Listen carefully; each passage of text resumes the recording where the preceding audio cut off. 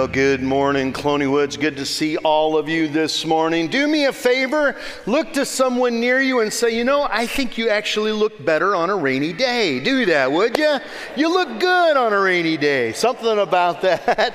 A little rainy outside. If you're at home, I can't tell you how you look, but we're glad you're with us this morning. If you have your Bibles with you, would you turn them to Psalm 139, continuing a series called the Psalms of Summer. I would say we're kind of headed around third base toward home in our series. Today we're going to hit Psalm 139. Next week we're going to hit Psalm 32 and 51, and we're going to celebrate with a time of communion. It's going to be a neat time together. And then coming up on Labor Day weekend, I think we're going to land on Psalm 150. Seems to make sense. You start with the first one, you end with the last one, and I think that's where we're going. And it's been a good series together. I don't know how many of you know about a default setting. Does that sound right to you? You know what that means, a default setting? Maybe I'm thinking of something wrong. I always think of a default setting as a setting that I go back to when everything else kind of gets messed up. I remember years ago when I used to kind of have to take care of my own computers and did that for a number of years in the office, and it seems like I'd get new softwares or something like that, and it would just kind of bog the computer down. And I call our IT guy every once in a while and say, hey, my computer's messed up. He goes, did you download something? And, well, it said it was supposed to update. He says, never do that. And sometimes what it does, it bogs down your computer. And so you go back to a default setting, a factory reset, so to speak, where it takes you back to where everything was okay. Well, Psalm 139 is an interesting psalm. And the Psalms are interesting not just because of who wrote them or even when they were written, but what's interesting about the Psalms is how the nation of Israel viewed them and used them. Psalm 139 is a psalm that a devout Israelite would actually read twice a day. They would read it in the morning, kind of as if to set them on the right path, and then interestingly, toward the end of the day, they would read it again, almost like to bring them back as a default setting. I'm going to call them anchor points. Anchor myself in the morning, go through my daily life, and if I happen to have drifted at all, I got to come back to the same anchor points at the end of the day as what I started the day with. When you look at Psalm 139 that way, it kind of takes on a really cool view. And I'd like you to take your Bibles, turn to 139, and I want to read through the entire psalm this morning. O Lord, you have searched me and you know me. You know when I sit, when I rise. You perceive my thoughts from afar. You discern my going out and my lying down. You are familiar with all my ways. Before a word is on my tongue, you know it completely, O Lord. You hem me in, behind and before. You have laid your hand upon me. Such knowledge is too wonderful for me, too lofty for me to attain. Where can I go from your spirit? Where can I flee from your presence? If I go up to the heavens, you're there. If I make my bed in the depths, another translation, actually the Hebrew word there is Sheol. If I make my bed in the earth, in the grave, you are there. If I rise on the wings of the dawn, if I settle on the far side of the sea, even there your hand will guide me, your right hand will hold me fast. If I say, surely the darkness will hide me, and the light become night around me, even the darkness will not be dark to you, for the night will shine like the day, for darkness is as light to you. For you created me in my inmost being. You knit me together in my mother's womb. I praise you because I am fearfully and wonderfully made. Your works are wonderful. I know that full well. My frame is not hidden from you when I was made in the secret place. When I was woven together in the depths of the earth, your eyes saw my unformed body. All the days ordained for me were written in your book before one of them came to be. How precious to me are your thoughts, O God. How vast is the sum of them. Were I to count them, they would outnumber the grains of the sand. When I awake, I am still with you. Now these are powerful words. They're beautiful words. What's interesting is most scholars believe that David actually wrote these words before he was ever a king, before he ever went through any of the tragedies and the trials and the challenges that he faced, before he ever endured a time of sin in his life with Bathsheba, before he ever even fought Goliath. Most scholars believe that David penned these words actually to minister into Saul's life. It was almost as if they became foundational truths in his life where, Lord, as I begin my day, I'm going to anchor myself in these truths. And Lord, as I close my day, I'm going to go back and re-anchor myself in the truths that you teach me. And as I've been dwelling on this passage over the last several weeks, and now the last 2 weeks specifically, kind of dissecting it and saying, what does it really say to me? There are 4 truths that I want to share this morning that become anchor points as we move through our daily lives. And the first anchor point is simply this: God knows me better than I know myself. Can we say that together? God knows me better than I know myself. Notice what he says: you search me and you know me. You know when I sit, you know when I rise up, you perceive my thoughts. That means you know what I'm thinking. Right? Some of us are nervous about that. He says, before a word is even on my tongue, you already know it completely. And what we learn in this passage is that God knows us better than we know ourselves, which means God knows what I need even before I know I need it. Now, I don't know if any of you have ever been surprised when you've read the Word of God, but you've perhaps been at a message and you came in, and I don't know if any of you do this or not. I do it every once in a while still. You go in, you start to hear a pastor speak, and you're always glad when you realize it's not something you're going to have to go to the altar about later on, you know? Whew, I've already got that taken care of. Lee, you know what I'm talking about? I go to camp and it's like, whew, man, I'm so glad. I got nothing between me and the Lord right now. I don't have to go to the altar. Maybe you don't all do that, but I have a feeling you do. But anyway, but isn't it interesting how sometimes you might hear the Word of God, somebody preaching, or you might be reading the Word of God, and then out of nowhere, it just hits you. And it's like something in your life you didn't even know it was there gets revealed. I notice what it says in Hebrews chapter 12 or 4. Verse 12, it says, for the word of God is living and active, sharper than any double-edged sword. It penetrates even into dividing soul and spirit, joint and marrow. It judges the thoughts and the attitudes of the heart. Nothing in all of creation is hidden from God's sight. Everything is uncovered and laid bare before the eyes of him to whom each one of us must give account. And just like the word of God through the ministry of the Holy Spirit speaks, God knows what I need before I even know I need it. I've told this story before, so I won't get into all the details of it, but I'm reminded of a time that I went to a conference in Chicago in the year 2000. Tammy was with me, our children's director Lisa was with us, and I invited another pastor to be part of that, and we lived in Indiana at the time. And it was the first time that I'd ever sat under the ministry of Jim Cymbala, who's from Brooklyn Tabernacle, and then also Warren Wiersbe. I'd never sat under his ministry before, but man, what a powerful teacher.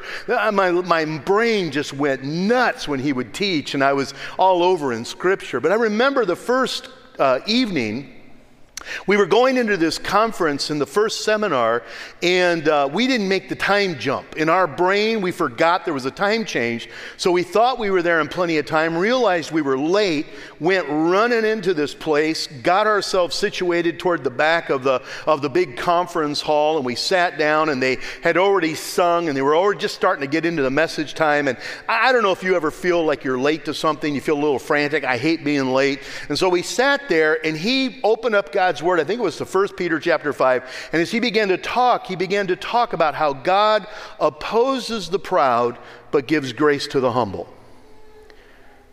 And I have to be honest with you. I'm not saying I've never struggled with pride. But at that moment in my life, I would have told you that is not an issue that I was struggling with. And I kind of said to myself, I'm so glad I can relax. This isn't an area I'm struggling with tonight.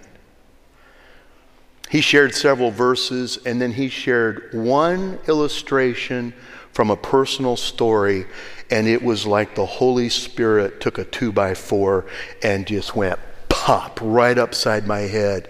And all of a sudden, there was this examination going on inside of me.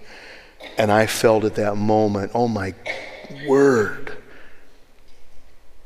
God is revealing some areas of pride in my life. When he gave the altar call, or just a time to pray, it wasn't really an altar call, I ran to the front. I don't think I've ever gone to a front. There was no altar. It was just a curtain that separated us from another conference area. I got down on my knees and I began to just weep before God.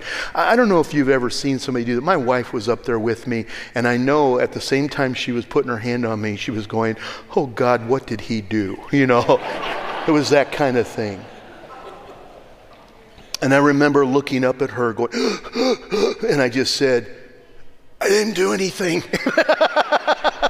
It's just God's breaking my heart. And I just was weeping before God. And God revealed something in me I didn't even know myself. I have a dear, dear friend who for years has said, never underestimate our ability to lie to ourselves. And David, as he begins his day, as he closes his day, says, Lord, I trust you because I know you know me better than I know myself. By the way, some applications of that means that if I have a need in my life, you know how to provide it before I even ask, because I didn't even know I needed it. Notice what he says in this passage, verse 4. He comes back and he says, listen, he says, before a word is spoken, you know it completely. He says, you hem me in. It means, Lord, you are in front of me and you are behind me. That means you have enveloped me every moment of my day. And I can remember times in our life where God has provided for Tammy and I could give story after story after story of how God provided. I was reminded this week of Gordon and Phyllis Bacon. Pastor Brian, does that ring a bell to you at all? The Bacons lived in Indiana. They were representatives of Bethel College, but they were also in ministry. And I remember Gordon and Phyllis, they were this dear couple that just had a heart for us. I think they just always liked Tammy and I. They'd visited our first church, and we were ministering now in Elkhart, just started there.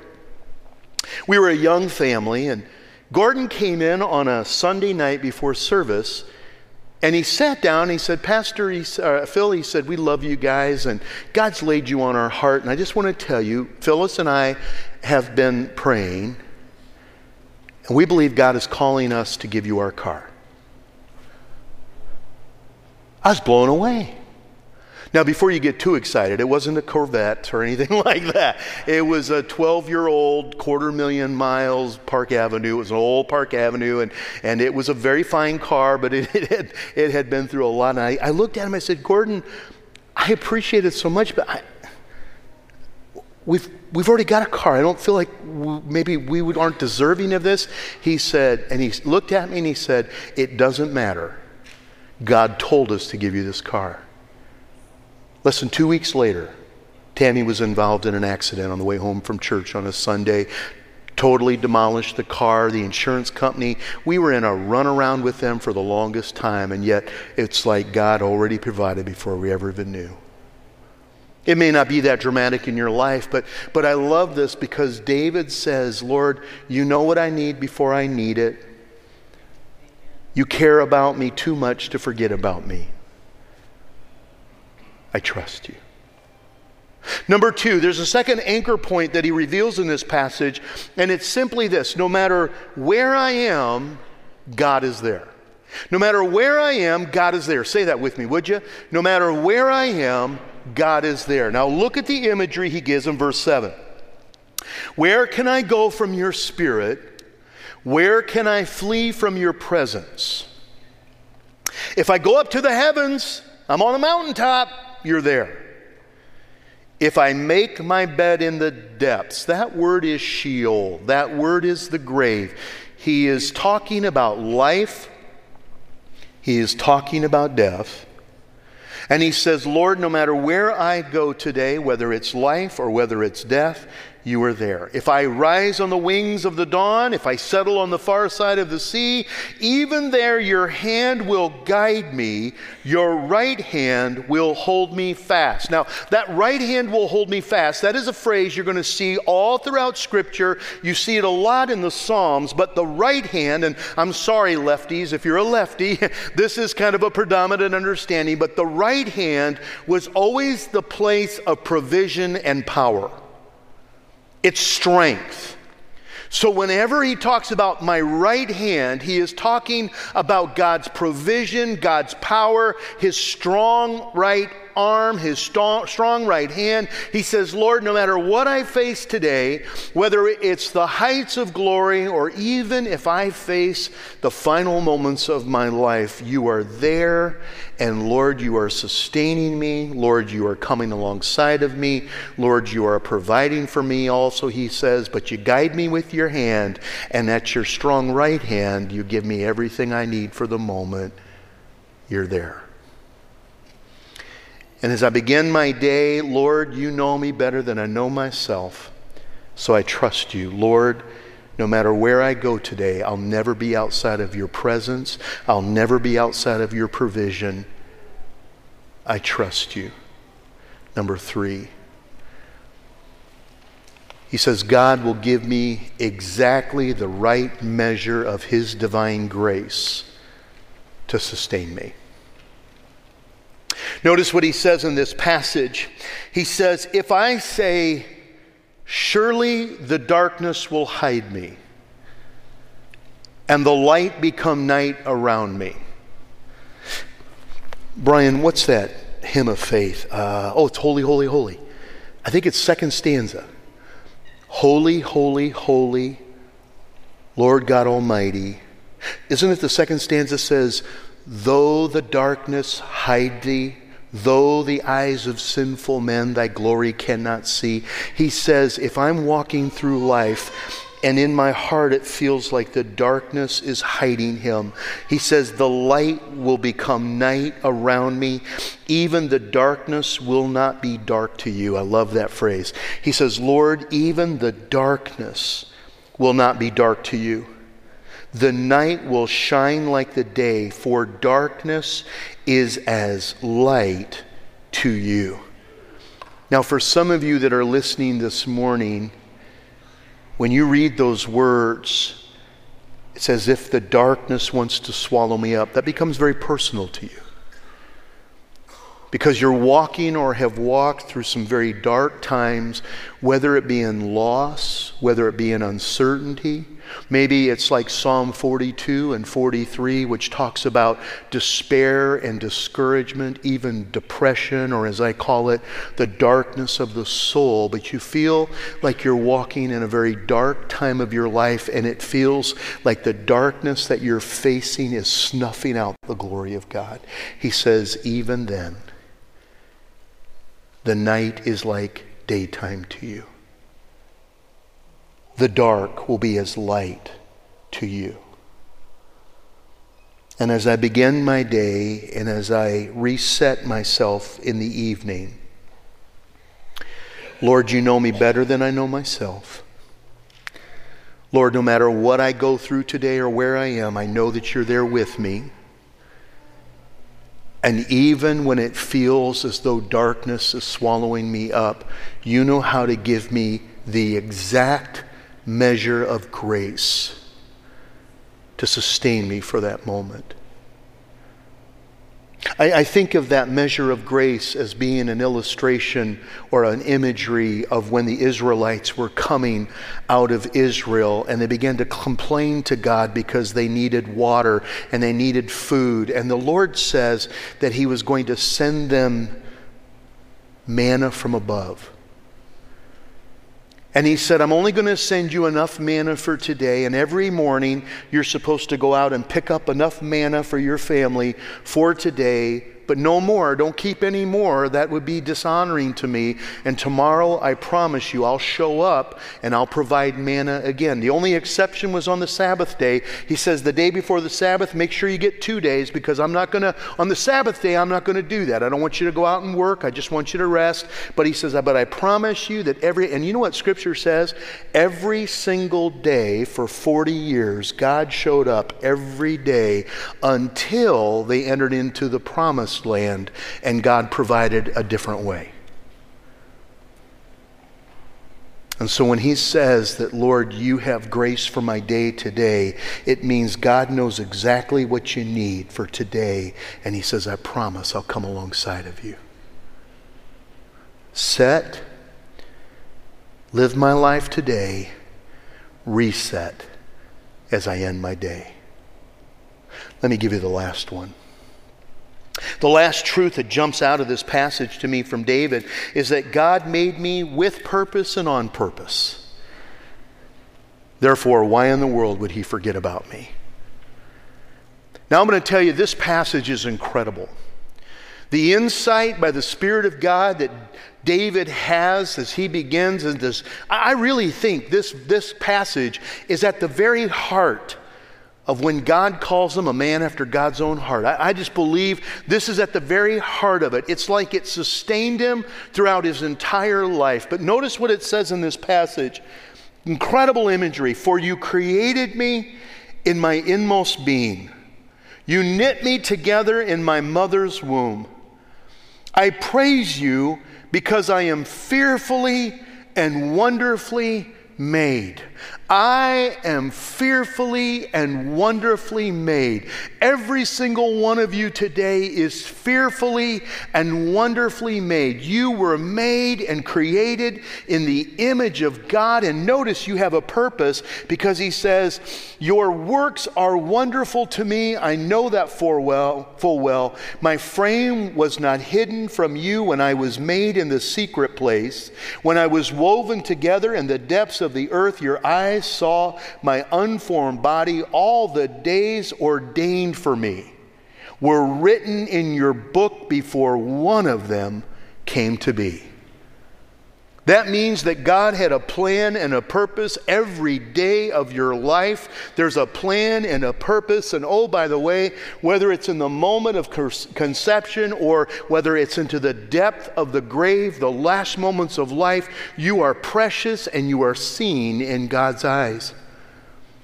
So I began to reflect on this a little bit. It's incredible how God designed us.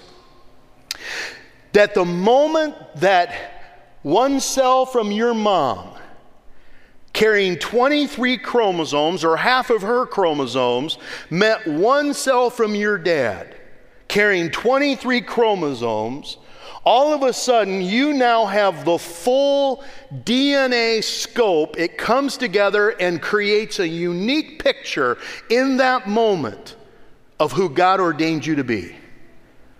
You're fearfully and wonderfully made.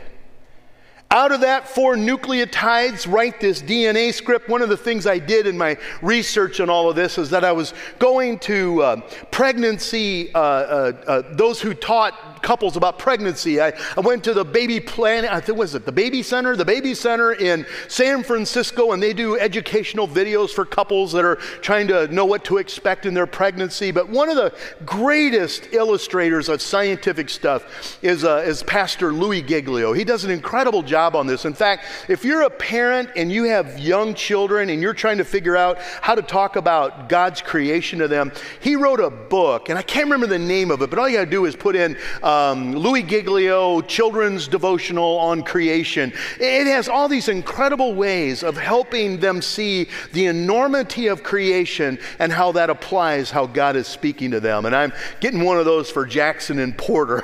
I want that to be a part of their lives. But do you realize that by the 3rd day, in fact, what's interesting, I got a family photo of me from when I was growing up. That's me on the 3rd day. And I know what you're saying. Pastor Phil, your shape really hasn't changed all that much in a few years. At that moment, 16 cells embarked on creating or building what the 6 billion facts of DNA that came into existence when the chromosomes came together, it now begins to build with those unique pictures, never before seen, never after seen, uniquely you, and begins to create and build and develop who you are. Do you know the difference between me and that 3-day-old picture? Growth and change. Growth and change. Do you know the difference between me and when I was 1 year old? Growth and change. Growth and change. You know the difference between me and the day the Lord takes me home? Growth and change. Growth and change. Everything was there. By the time you were 10 weeks old in the womb, let's see another picture. This is what baby looks like. It's interesting. I went out to the Sparrow Ministry. They actually have little forms of this. It's incredible. And I want to read this because I don't want to miss the details. As I was doing my research, it's interesting what the baby center taught me. He said, by this time, your organs are all present.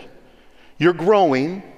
Your tooth buds have already come into place. Your teeth begin to grow. Isn't it interesting? Somewhere around 65, you start to lose those teeth. But anyway, at 10 weeks, you got those teeth. Your fingerprints begin to come into being. That which identifies you as uniquely you, already there at 10 weeks. By 12 weeks, your kidneys are now formed and functioning. By 14 weeks, I love how it says this. It says your ears, your eyes, they're all formed and they are now in place. And this is a direct quote. This is not, by the way, a Christian organization. It's just an educational system, makes videos for families. They say this on one of the videos. Your baby is now looking more and more like a little person. You've got eyelids, eyebrows, eyelashes, nails, hair, well-defined fingers and toes. In fact, if you could see inside of your womb, you'd catch your baby sucking a thumb, yawning, stretching, making faces. That's at 14 weeks. You want to see a photograph, an actual photograph at 5 months?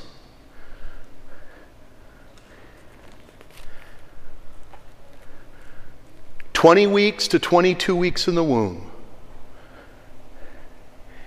You are fearfully and wonderfully made." Every day ordained for you has already been written in the book. Notice how David, anchoring his day, says, my life is with purpose. My life is intentional. My life is beautiful. And when you feel like you're insignificant, you're not important at all, God looks at you and says, you have value. You are beautiful. You were made with majesty. You were made with purpose.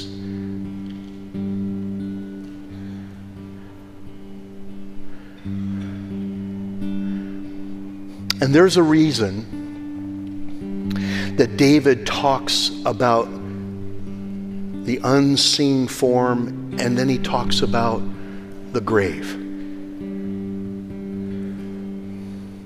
Because just as you are precious in the womb, he says your life is no less precious when you're coming to the end of life. And it feels as though you have no strength in your body. You begin to ask the questions, why am I still here?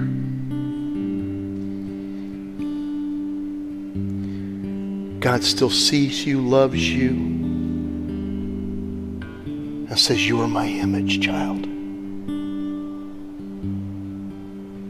And until the moment you take your last breath here, and until the moment you take your first glimpse there is not a time, a place that I don't see you, that I don't have a plan for you, that I am not sustaining you by my strong right hand. You are a miracle. And you're a miracle every moment. In the last phrase I said, 50,000 cells died and 50,000 replaced it. You are 75 trillion cells God uniquely designed with purpose and plan. And that's important because David, as he sets his day, and throughout the day you feel like you drift away from these truths, he comes right back to them again and reminds himself, Lord, you know me better than I know myself. There's nothing that's going to touch me today you don't already know about. You're going to give me exactly the perfect amount of your grace that's necessary for today, and you would never forget me because you created me and you fearfully and wonderfully made me. And why is that important? Look at the last two verses. He says, since I know all of this to be true, Lord, search me, O God. Know my heart. Test me. Know my anxious thoughts. See if there's any offensive way in me, and lead me to the way of everlasting. Father, thank you that you remind us in your word over and over of the beauty, of the plan, of the purpose that you have for our lives. There are those that are here this morning that feel like the darkness is swallowing up your light. Lord, I pray that you would shine victoriously through. Some are walking through the valley of the shadow of death, personally or with others. Some, Father, are wondering whether or not you really understand them at all. But you know us better than we know ourselves. And so, Lord, we trust you to search us, to try us, to hone us, to develop us, and lead us at the appropriate time into everlasting life. Thank you, Father. It's in Jesus' name we pray. Amen. Amen.